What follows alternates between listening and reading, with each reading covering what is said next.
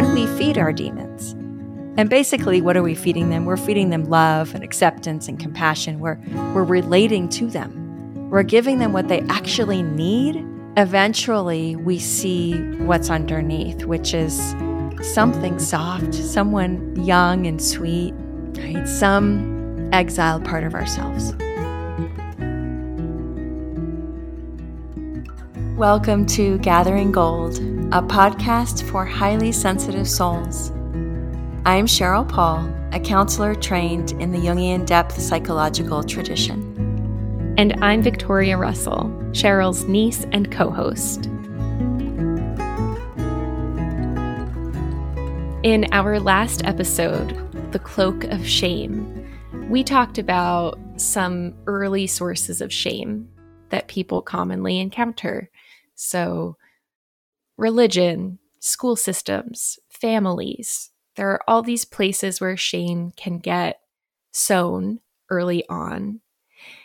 And we talked about how some of us are generally more prone to shame. Shame comes on quickly. It kind of might live right below the surface all the time, as opposed to people who experience shame on an occasional basis, and it's more brought on by external situations or circumstances. It's an experience that they have, but it's not a state of being. And so we thought today we would dive a little more deeply into how do we actually heal shame, especially for those of us who are very prone to shame, like I am, who do experience shame as a state of being much more frequently, if not kind of a background hum all the time. And this one story came to my mind because I was thinking about some of the examples I shared in our last episode about those early experiences and sources of shame. And I was thinking about, where does shame come up the most for me now? What are the triggers that really activate it? And there are many of them. But one is definitely in relationship, because as we talked about, shame is very relational. It has to do with whether or not we feel like we belong and are worthy of love. And so when I spend time with a group of friends, it's not uncommon that I will walk away from that experience with some sources of shame, feeling like I said too much or overshared in some way, or, oh, I didn't respond to that person in the way that I wish I had, or I was just in some way annoying or weird or too much or too little or boring or obnoxious. Like the list goes on. And I've been in a book club for the past, I think, 8 years, about 8 years at least. And we meet once every 2 or 3 months, and it's small. There's 5 of us. And these are, friends that I cherish and value so much. And I look forward to our book club meetings so much. And at the same time, I often find myself after one of our book clubs ruminating and obsessing over something that I feel like I should or should not have said or done, and feeling shame. Like there's something not quite right about me that will get me rejected from this lovely group of people who, by the way, are lovely. Yes. And that happened to me a few months ago. I think that has been heightened by my experiences of being even more isolated during the pandemic. Like I'm someone who is more introverted, who does have a tendency to isolate when anxiety and shame are high.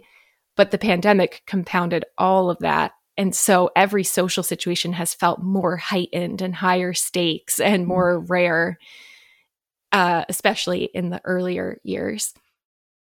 And I walked away from one of our book club meetings and I felt like I had overshared, and I was feeling like really ashamed about that. and just judging myself. And I think I even cried when I got home. And I was like, wow, this is a big reaction. And no one had done or said anything to me along the lines of, wow, you overshared. Wow, that was a bit much, like just they hadn't. And I think about a week later, I was talking on the phone with one of my close friends who is the one who brought me into this book club and introduced me to the other people in it. And I decided to share with her how I felt after that book club meeting and how that comes up for me. And I think it was good because there had been enough time that I had processed a little bit. It had been like a week, but it was still fresh enough that it felt relevant. And she was so compassionate, and she was able to reflect to me, that was not how she experienced me, and she really didn't think it was how the others experienced me either. And also she was able to share about moments when she feels that way, and that it's a normal human experience sometimes to feel self-conscious or to question or regret things that we did or said in a social setting. And she was able just to reflect to me my goodness, like the things that she appreciates about me. And, that she appreciates how I listen to other people and how I'm present, when all I was doing was focusing on like one or two moments when I felt like I took up too much space or I overshared.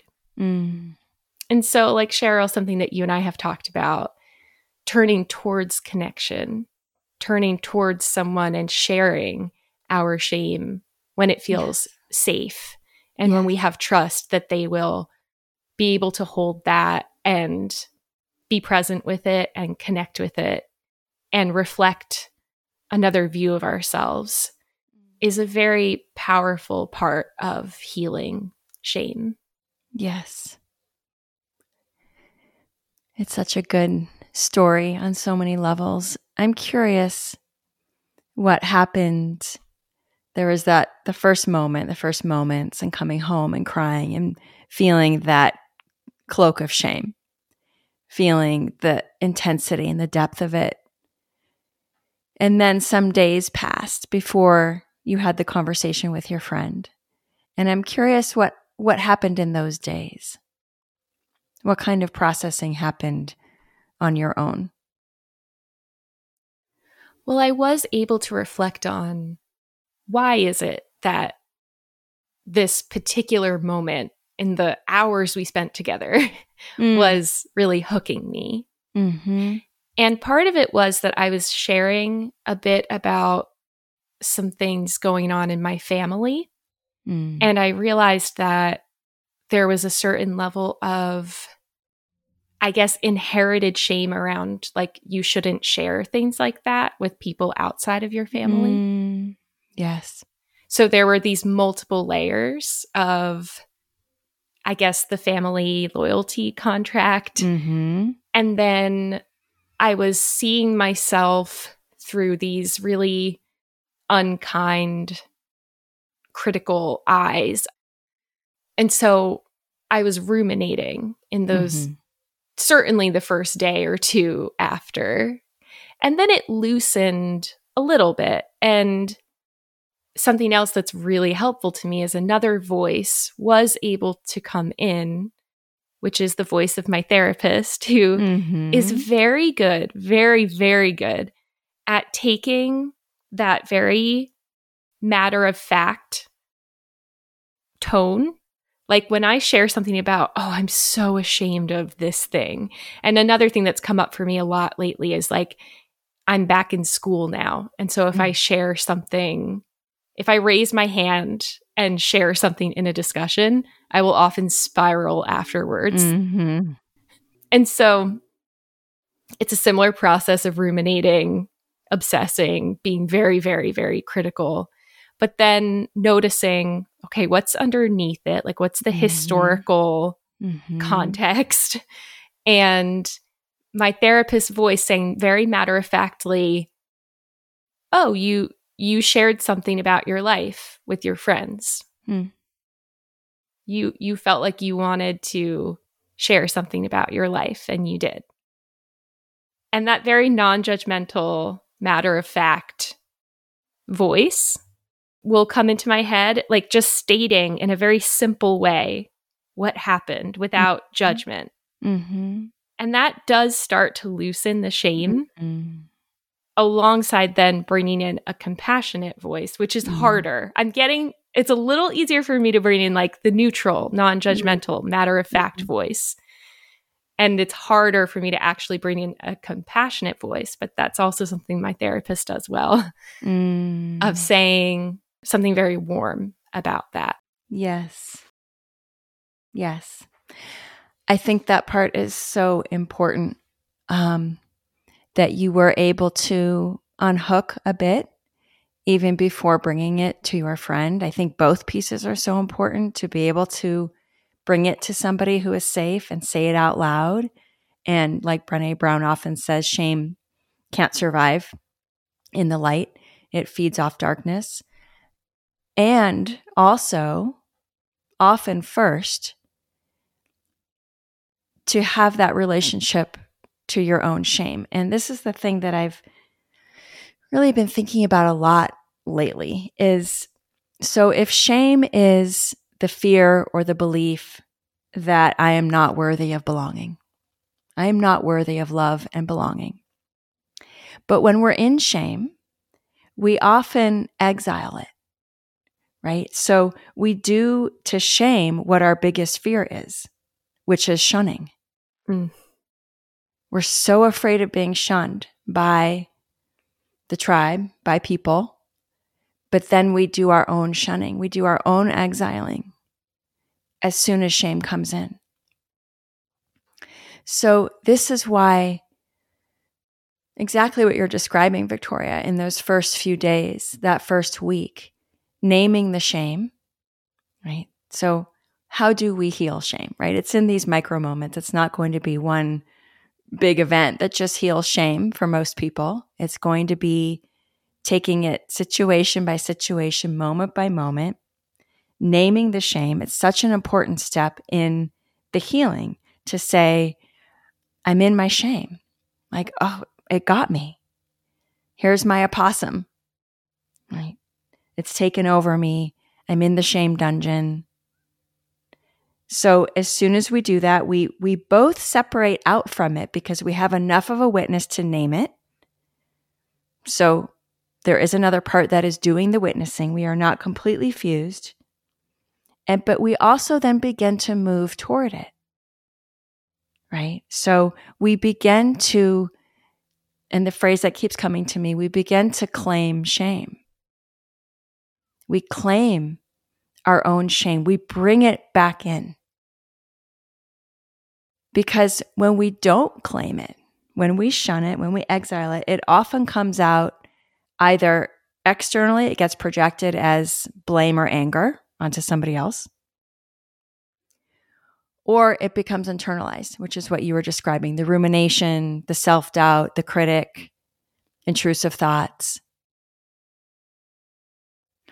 So we think of our shame as it feels like this repulsive thing, right? But actually, I think it's the shunned or exiled shame that repels people away, because that's what creates the barrier. It's like the unclaimed shame that's just hanging out is a barrier, right? Because it either comes out as blame or anger, which pushes people away, or it becomes this internalized chamber of hell, of the ruminating. And that also prevents people from coming in, right? And so when we're thinking about also the environments that we grew up in, that it's this exiled shame, it's the unclaimed shame, the unowned shame that so many of us grew up in, that it was just in the field, it was in the pool, but it wasn't the shame itself that was the problem. If you had a parent, a caregiver that struggled with shame, it wasn't actually the shame itself that was the problem, and it still isn't. Right? It's really our shame about the shame. Right? It's that next layer that leads to the outward anger or the internal collapse. So when we can name it, we can start to claim it. We can start to get a little closer to being in relationship to it. I think it would be a stretch to say, to suddenly love our shame and hold it like a furry. No, we're not. That's too big of a leap, right? Because it's still the opossum. You don't really want to cuddle up with an opossum like you would with a puppy dog. But actually underneath the opossum or the armadillo's armor is the puppy dog, right? Is the thing that just needs our love. That so desperately needs our own belonging, right? To belong to ourselves means to bring in every split off, shunned, exiled part of ourselves, to bring them all back in slowly, gently into the fold and the tribe, right, of our own selves. So that we can then also reach out to others. It doesn't stop there, right? There is the belonging to ourselves, and then reciprocally, not one and then the other. Like we don't have to just love ourselves fully before we let ourselves be loved. Then we also make those reaches, those risks to say, hey, I'm in shame. I got caught. But we're doing that to be able to do that, to be able to name the shame that clearly instead of as the morphed, mutated projection of anger or blame, right, indicates that we've already done those first steps of claiming it, even just a little bit, like you're describing. You heard your therapist's voice. You got curious. What was it about that one moment? I was there for hours. What was it about that one moment that hooked me? So the curiosity gets online, immediately activates some mobility inside of us, moves us a little bit out of the collapse. Right? And then the therapist's voice comes in, which is now your own internalized voice. And you're not quite at the compassionate, come snuggle up with me shame, but you are at the being able to say, okay, you shared something personal. There is that. And then from that more integrated place, you then took that next risk of having the conversation with your friend.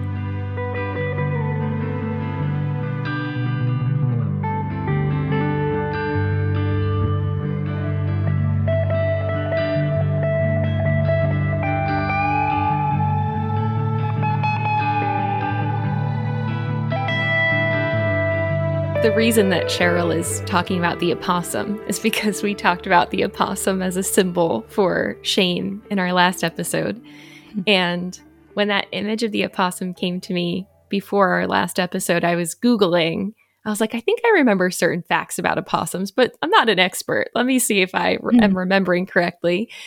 And this video of this woman who rescued a baby opossum came up on YouTube. And now, I'll just start by saying, like, it's not a good idea for people to keep opossums as pets generally. Like, that's not ideal. But this opossum was so cuddly. Like, this woman was just cuddling. I mean, she rescued it when it was a baby. Like, its mother and siblings had died. It was really, really sick. It was going to die.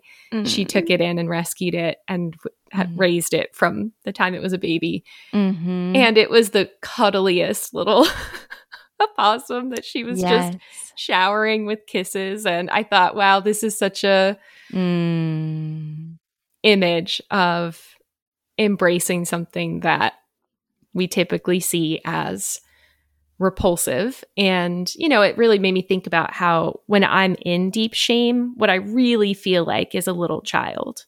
Yes. Like I really feel like I'm back to being 8 years old and feeling so unworthy for some reason. Yes. And so small and separate and lonely and scared. And it's a little child part. And it's amazing how when we don't claim it, as you were saying, to notice what happens. Like for one thing, that will just entrench me deeper in the cycle of I have to be perfect and I'm going to pull away from people. Yes. So I'll start going like, next time I'm only going to talk about these topics and I'll only let myself talk for this amount of time, like getting really rigid around how can I be perfect to avoid being defective and unworthy of belonging and connection.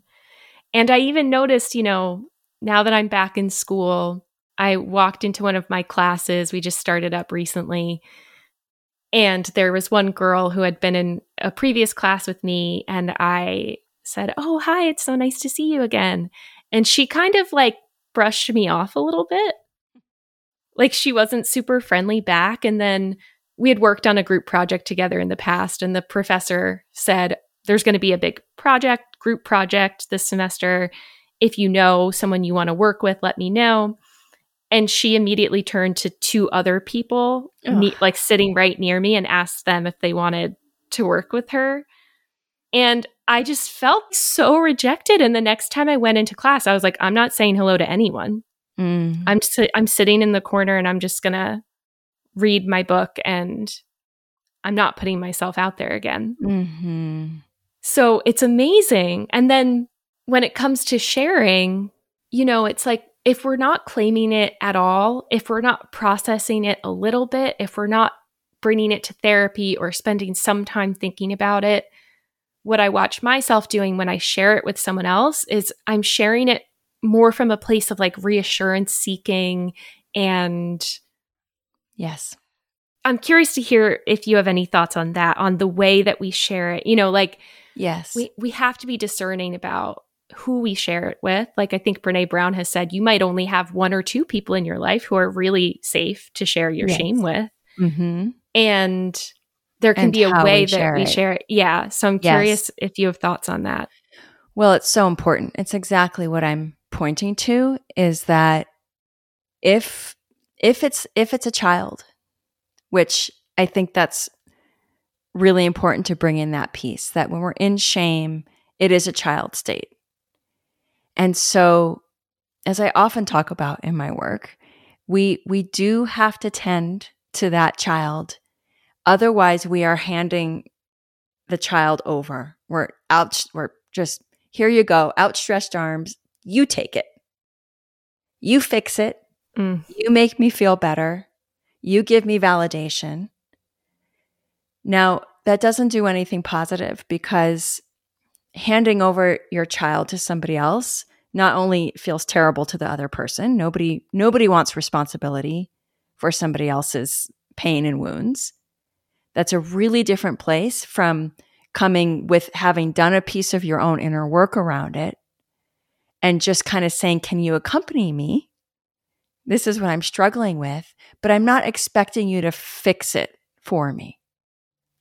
But also, you might get a temporary relief of, no, you were fine. You didn't do that. But then we're in the kind of bottomless bucket realm where it goes in, but it just falls right back out, because again, you haven't claimed it. You haven't tended.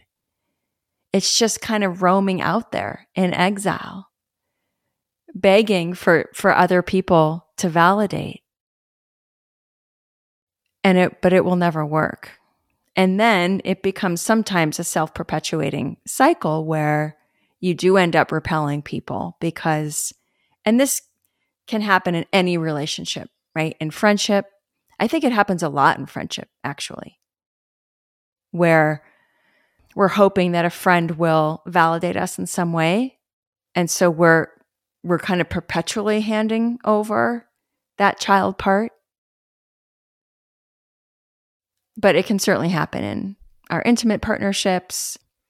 I see a lot of grown adults who have very close relationships with their parents, but also verging on enmeshment, where they're talking every day on the phone and their mom is still the person that they just keep handing over any anxiety, any dread, any fear, any problem, any shame.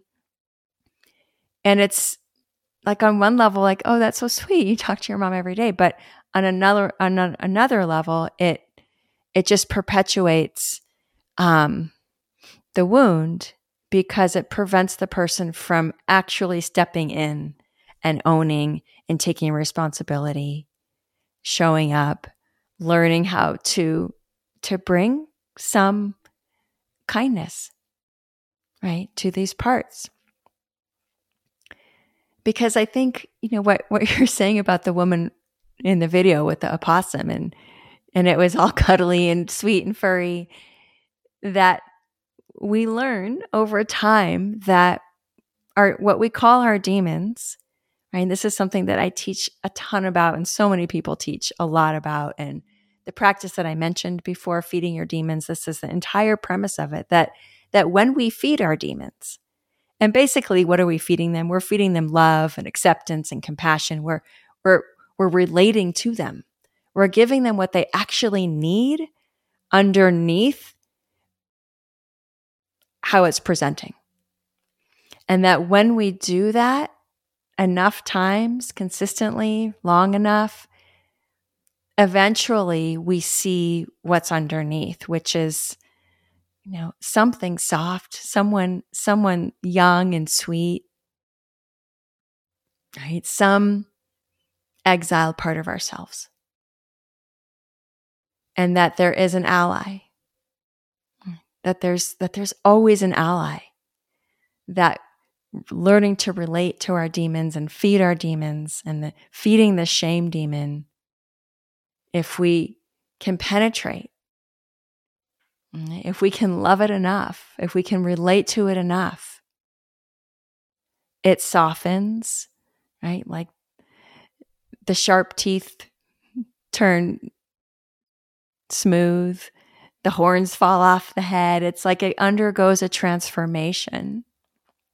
Like in a fairy tale, like in mythology, we see this represented, right? We have forgotten how to read myths and fairy tales symbolically, but we do see it. Something starts out, even the classic of the Frog Prince, right? Looks like a frog, but when he gets love, he turns into this beautiful prince.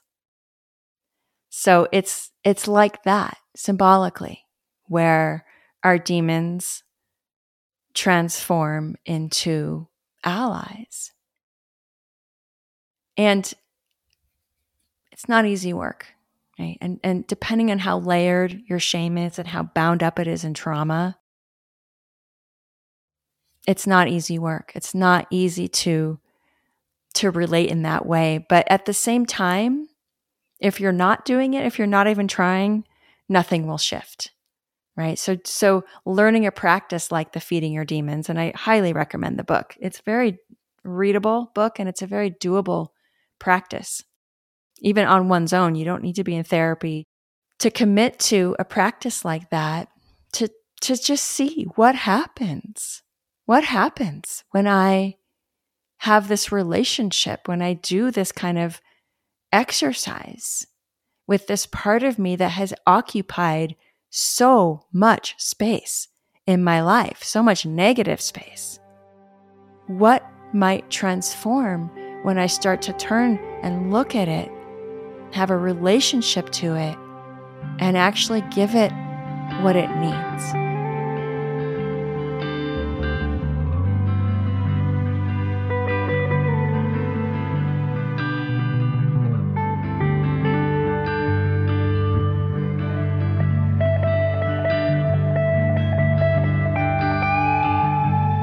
It's so radical, because I think so many of us grow up with a very punitive mindset, because we grow up in especially like in the United States, like our incarceration system, our quote unquote justice system, our conceptions of hell in Christianity. And I mean, we grow up with these very punishing ideas about, you should be perfect. And if you're not perfect, you deserve to be punished. And we have these authority figures who prop themselves up as being perfect. And then we find out, the pastor, has had 6 mistresses and the priest is abusing children. And the Supreme Court judge has been accepting large amounts of money and gifts and vacations from wealthy people. I mean, but somehow we think that we are the only defective ones, that the vast majority of other people are not making any mistakes, but we are so flawed and broken.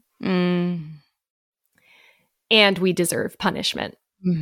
So many of our systems, like I took a class in Introduction to Substance Abuse Counseling over the summer, and we did a unit on harm reduction, learning about practices like giving people clean needles or having, clinics where people can safely administer drugs to themselves. And this is something that feels so radical to like an average American, I think, because we're just used to like, oh, you messed up because you're bad and you deserve whatever happens to you now.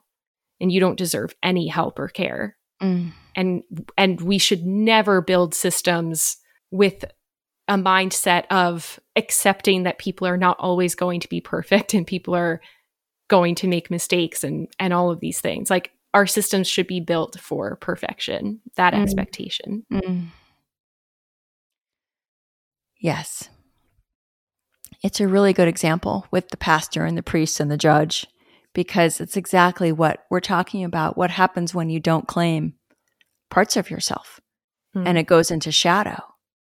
It doesn't just go away. It comes out in this in those examples, very sick, very mutated, very harmful ways. So yes, we need an entire revamping of all of our systems that say we're all imperfect. We all have sexual needs, and that's not something that we need to vilify. That's part of being human, right? We all struggle. And I think slowly, very, very slowly, that mindset. Those messages are floating in. But still, a lot of this is so deeply ingrained that even if you don't believe it intellectually, it still lives in your body. I also think that's why it's healing. The more we have representation of different types of people and people with different experiences and people sharing those different experiences. Yes. The more we can see that we're not alone. Like that's why it matters to have Queer Eye on Netflix or have Heartstopper. Heartstopper. We love Heartstopper. Yes. I love Mae Martin's work, like SAP and Feel Good, that touch on all sorts of layers of identity and ways that people of different identities and communities have been shamed. And so just having that awareness, that representation, that celebration, even Sounds True put out a webinar series on internal family systems with Richard Schwartz, the founder, talking to, he talked to Elizabeth Gilbert for one session. He talked to Jonathan Van Ness for one session. And Jonathan Van Ness talked about being part of the LGBTQIA community and also having a history of addiction and being really ashamed of the inner part of him that wanted to do meth, wanted to do drugs, had compulsive sexual behavior. And he said in the conversation, I even feel shame coming up now, just talking about it. Yes. But I know it's important to do that. And so brave. I'm careful about the media I consume now and how much shame is embedded in it versus how much honesty and truth and celebration and love is embedded in it. How are people of different identities included and treated in the media that I'm consuming? Well, that was one reason I loved Queer Eye so much, was regardless of their sexual orientation and gender orientation, they're just such kind, accepting, inclusive people. And I had so rarely seen that represented anywhere in the mainstream. And it was so, like, I will only watch shows where people are kind, like Ted Lasso, right? And that kind of character that's just good and kind and trying to do things a little bit differently. I have such a low tolerance. It's interesting you're saying that, Victoria, because I've said it before, but I don't know that I've articulated it quite so clearly about in terms of why there's so much media I will not watch. If people are shaming, exclusive, mean, I have no tolerance for it. None. I just won't watch it. But I think that's far and few between, although I think it is becoming more readily accessible. I think there's such a hunger for that. And it's starting to be met with Queer Eye, Heartstopper, Ted Lasso. Never Have I Ever. Never Have I Ever. I mean, it came to mind and I was like, were they kind? I don't know. Well, but I think at least for me, it's helpful to see people being all messy. The ways that humans are. Yeah. Yeah, and she's so messy. Yeah, show. But she is trying and learning. And yes. I mean, honestly, even with Queer Eye, I sometimes feel ambivalent about the whole idea of a makeover. Like, even though they are doing it in this much more evolved way, like sometimes they are kind of, if they walked into my home and were making jokes about every aspect of my life, like the way that they do, even though they are being funny and they do care and people usually seem okay with it, they know what they're signing up for, my shame would be like off the charts if they were walking around like, excuse me, like this is what your kitchen looks like. Like I would be a puddle of shame. So it's complicated, I think. Yes. You know? Yes. And any media is complicated because it's trying to, get your attention and be over the top a lot of the time. So it's all complicated, but... Yeah, but I think the overarching, what you're bringing in, Victoria, I think is so important, even if it's not a perfect representation of kindness, that there's so much more available in terms of representation. And even around mental health, even OCD and autistic spectrum, right? That even 5 years ago, I don't think people were talking nearly as much about spectrum, about OCD, about anxiety. And I think the pendulum is swinging a little bit. I see it in my kids' schools, especially in middle school and high school, where it's almost cool to have that badge of like, which medication are you on? Because I have anxiety and I'm on this. Well, I have OCD and that's, I don't know what that is. But I think that's what happens. Pendulums swing. Everything's now out in the open. Not everywhere, right? It's we live in Boulder, Colorado, not just Colorado. We live in Boulder, Colorado. It's a very accepting place. If you're on certain places in the East Coast, if you're on certain places in the West Coast, there's a lot that is going to be accepted. But nevertheless, almost everybody has access to social media, and there you see yourself. Mm-hmm. And that is incredibly shame reducing. So all these different layers for healing shame, that inner layer of claiming your own shame. What does it mean to belong to yourself?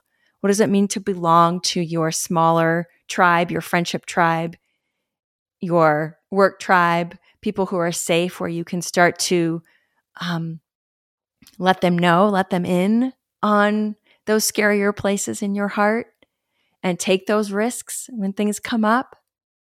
What does it mean to belong to the world, to the earth, to nature?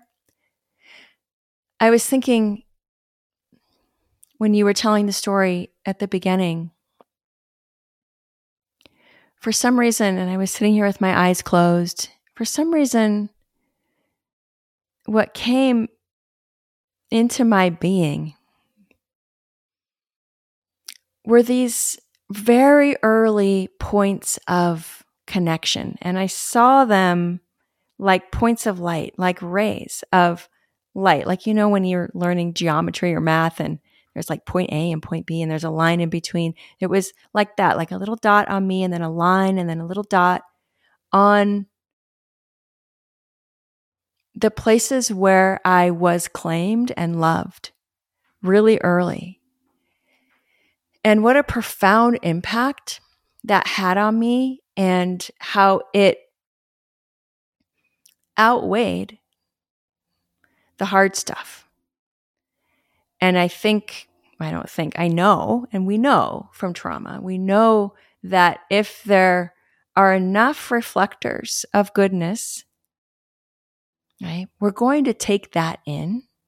And that's what formed the primary inner template or landscape inside of me. And so the first one I saw was my dog, Duchess, who I've talked about, and was my first word, Utch. So really my first, most potent, poignant attachment figure was my German Shepherd, Duchess, who I felt so deeply connected to. And these are points of connection, right? These points of attachment. And when we are connected and attached, we feel safe and we feel loved and we feel we're in the big wide network of trust and belonging. And there's really no room for shame there. Right? Shame has no place there. And so I saw Duchess. And at another point, I saw my grandparents. Like felt them. I don't know. It just all came up when you were talking. And then in another point was water. We had a swimming pool, but also we lived near the ocean. And how held. I also learned to swim before I learned to walk. I was always in the pool. And I had floaties on. I was tiny. We have photos of me like a baby. I was just a baby, but I was I was a total water baby. Loved the water. And I still do, as everybody knows. I love the water. And it's a place of connection. It's a place where I am held, where I belong. My brother Josh, who was my the middle child. I'm the youngest. And there's so many more, right? I was and am so blessed with so many radiant points of connection. And everybody has something. Everybody has some place inside. Oh, well, another one was God, because I went to that Jewish preschool so early in my life and met God. And I feel so lucky. It was just such a pure encounter for me. And it wasn't like an old man with a beard in the sky. It wasn't that. It was just a knowing. It was just a knowing that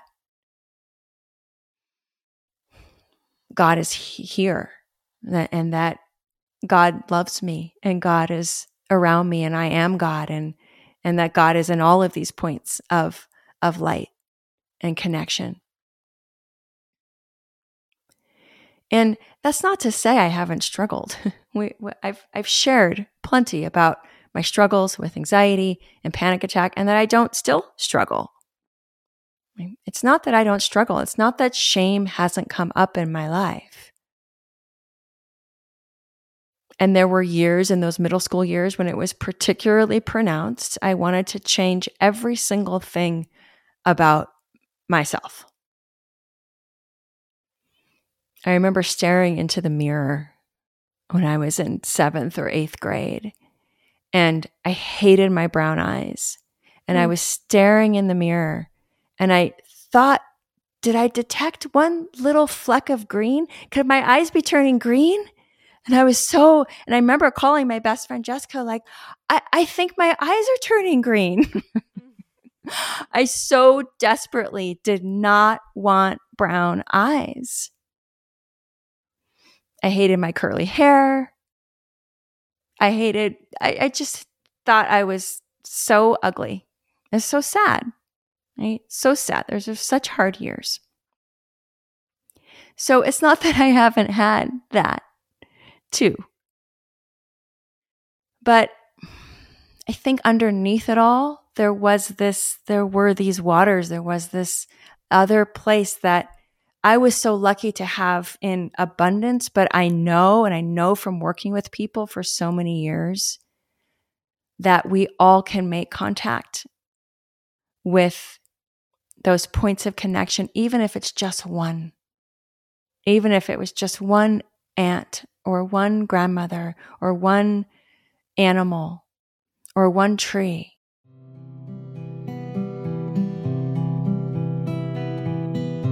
And that we grow from there and we heal from there and we widen our capacity and our awareness of our belonging, of our interconnectedness, of the place where we cannot be shunned. We cannot be exiled because it's just where we all are.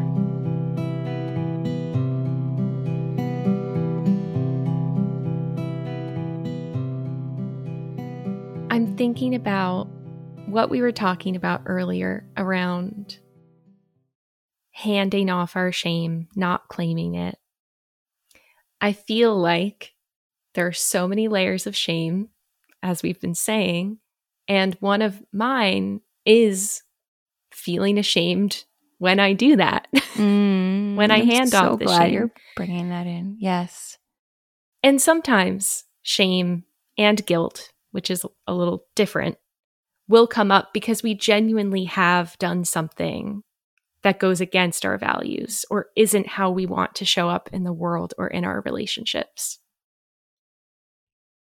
And so I'm just curious about your response for people who already feel such shame, even for things that don't call for it, that really don't call for it, when we actually do mess up, when we're not behaving the way we want to.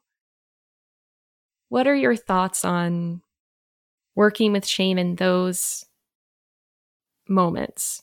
I'm so glad you're bringing it in because I'm certain that if you felt a twinge when I was saying that of shame, that other people did too, listening.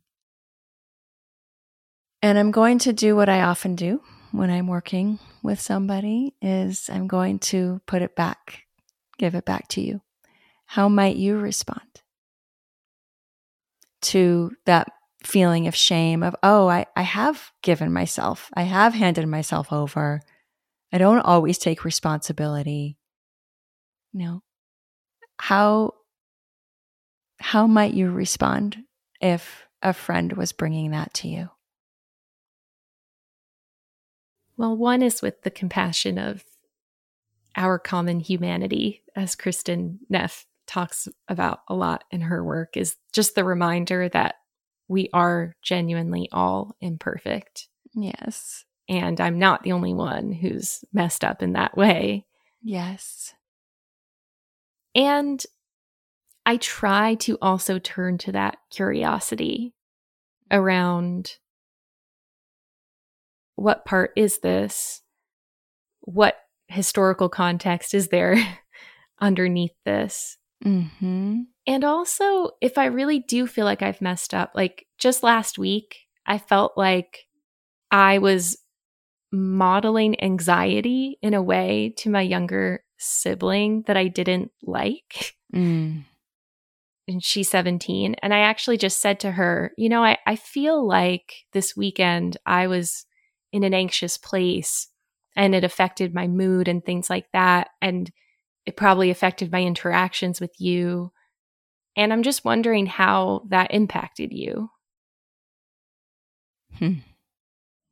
I don't know if that's a good thing to do or not, but I just decided to try to just turn to her with curiosity, and not from a place of like fix it for me, but just like I have this fear that it about how it could impact. And I just to even acknowledge, like, I realized that this happened, and I'm curious how that impacts you. Did it make you more anxious, or were you able to separate from it and see it as my anxiety? And I just asked her that.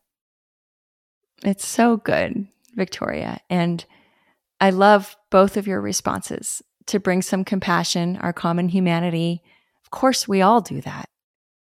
We all do everything, right? None of us is above any of it. We all hand ourselves over. We all abdicate responsibility. We all do it. And then the curiosity, which the curiosity is, as I said so often, the mobilizer. It shifts us into a different part of our nervous system, our brain, to get curious when we do mess up. I mean, I don't even know if it's messing up when we're human. Oh, I was in more of my anxiety this weekend. I don't consider that a mess up. I was just more in my anxiety this weekend around my siblings. I wonder what that was like for you. Right? And I think so often when we get mired in shame, it is in itself a protector and a way that we then avoid.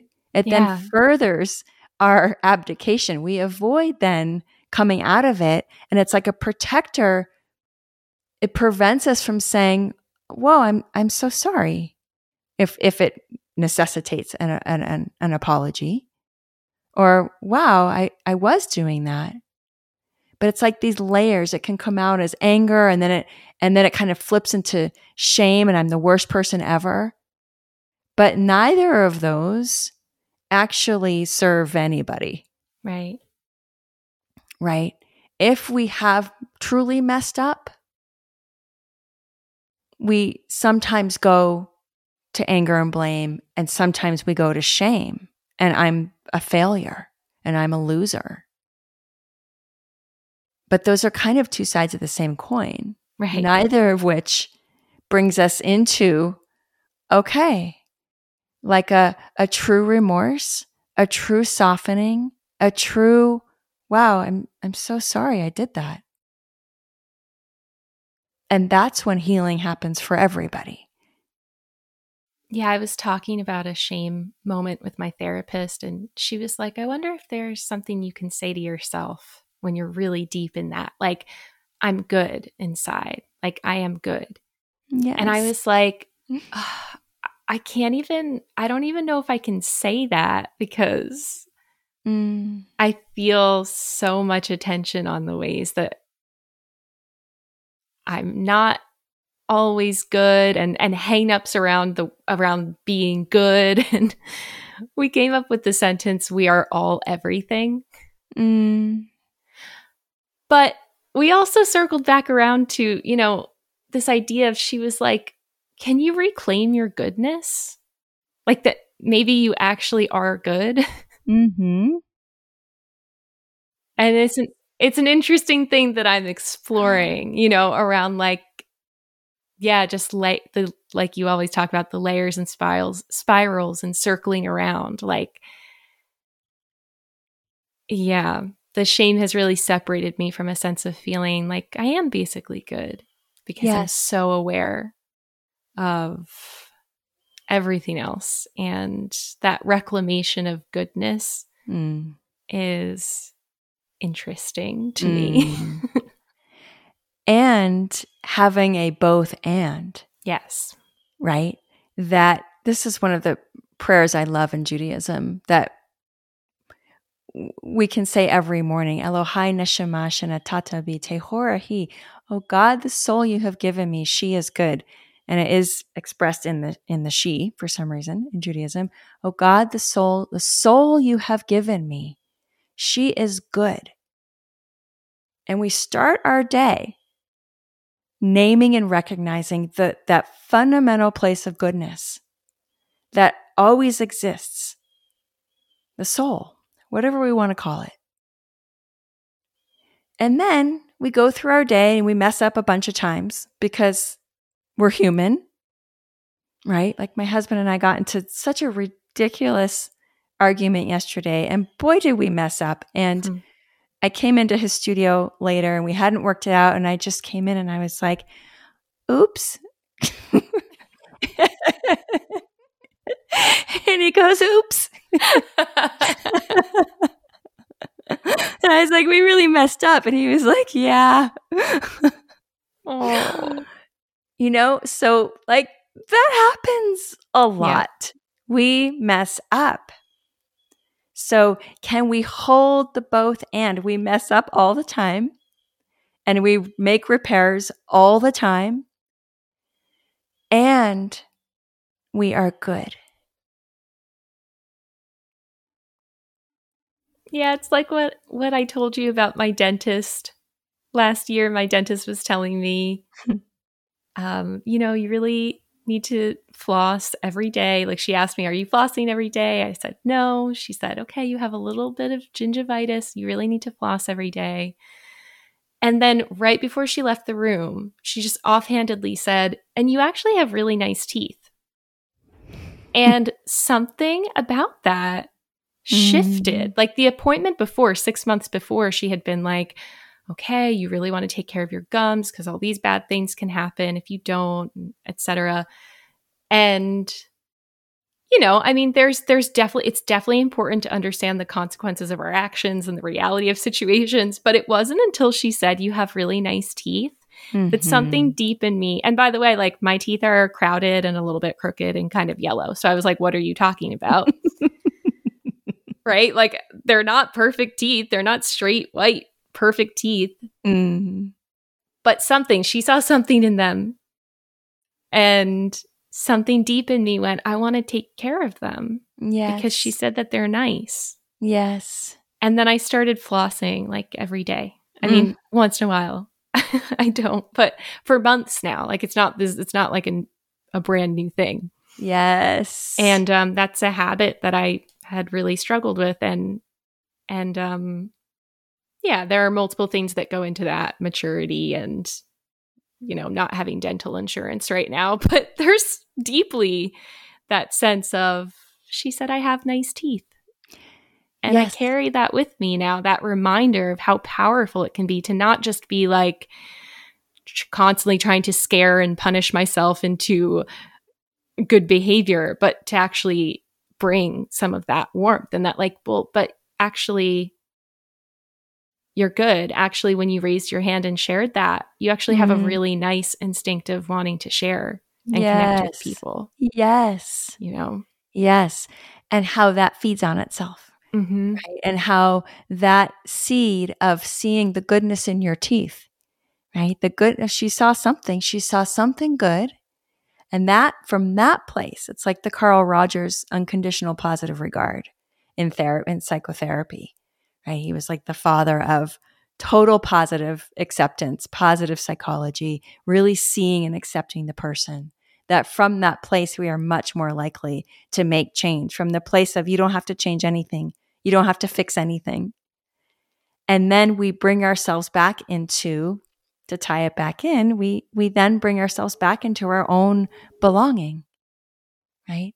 We then want to take care of ourselves, want to tend to ourselves, want to claim ourselves and love ourselves and be kind to these bodies, these teeth, whatever it is.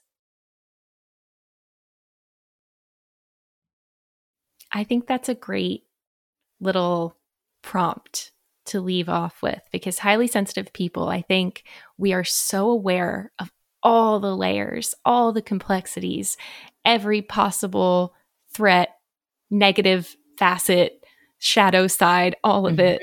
And I think it can make us more susceptible to shame to be so aware of everything. Because if you're always aware, then you can always know better, right? Yes. So what's your excuse for messing up? You knew better. You saw it.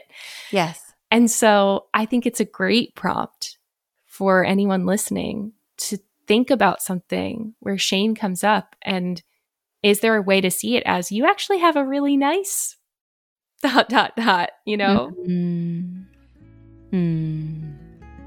I love it.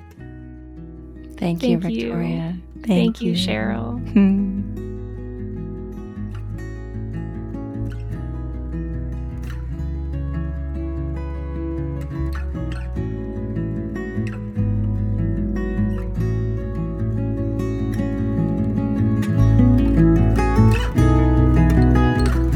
Thank you to Jarrett Farkas for the use of our beautiful new theme music.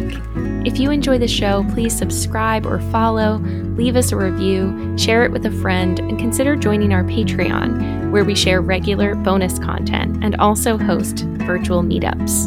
Our next meetup will be for the autumn equinox on September 24th. Visit patreon.com/gatheringgold to learn more.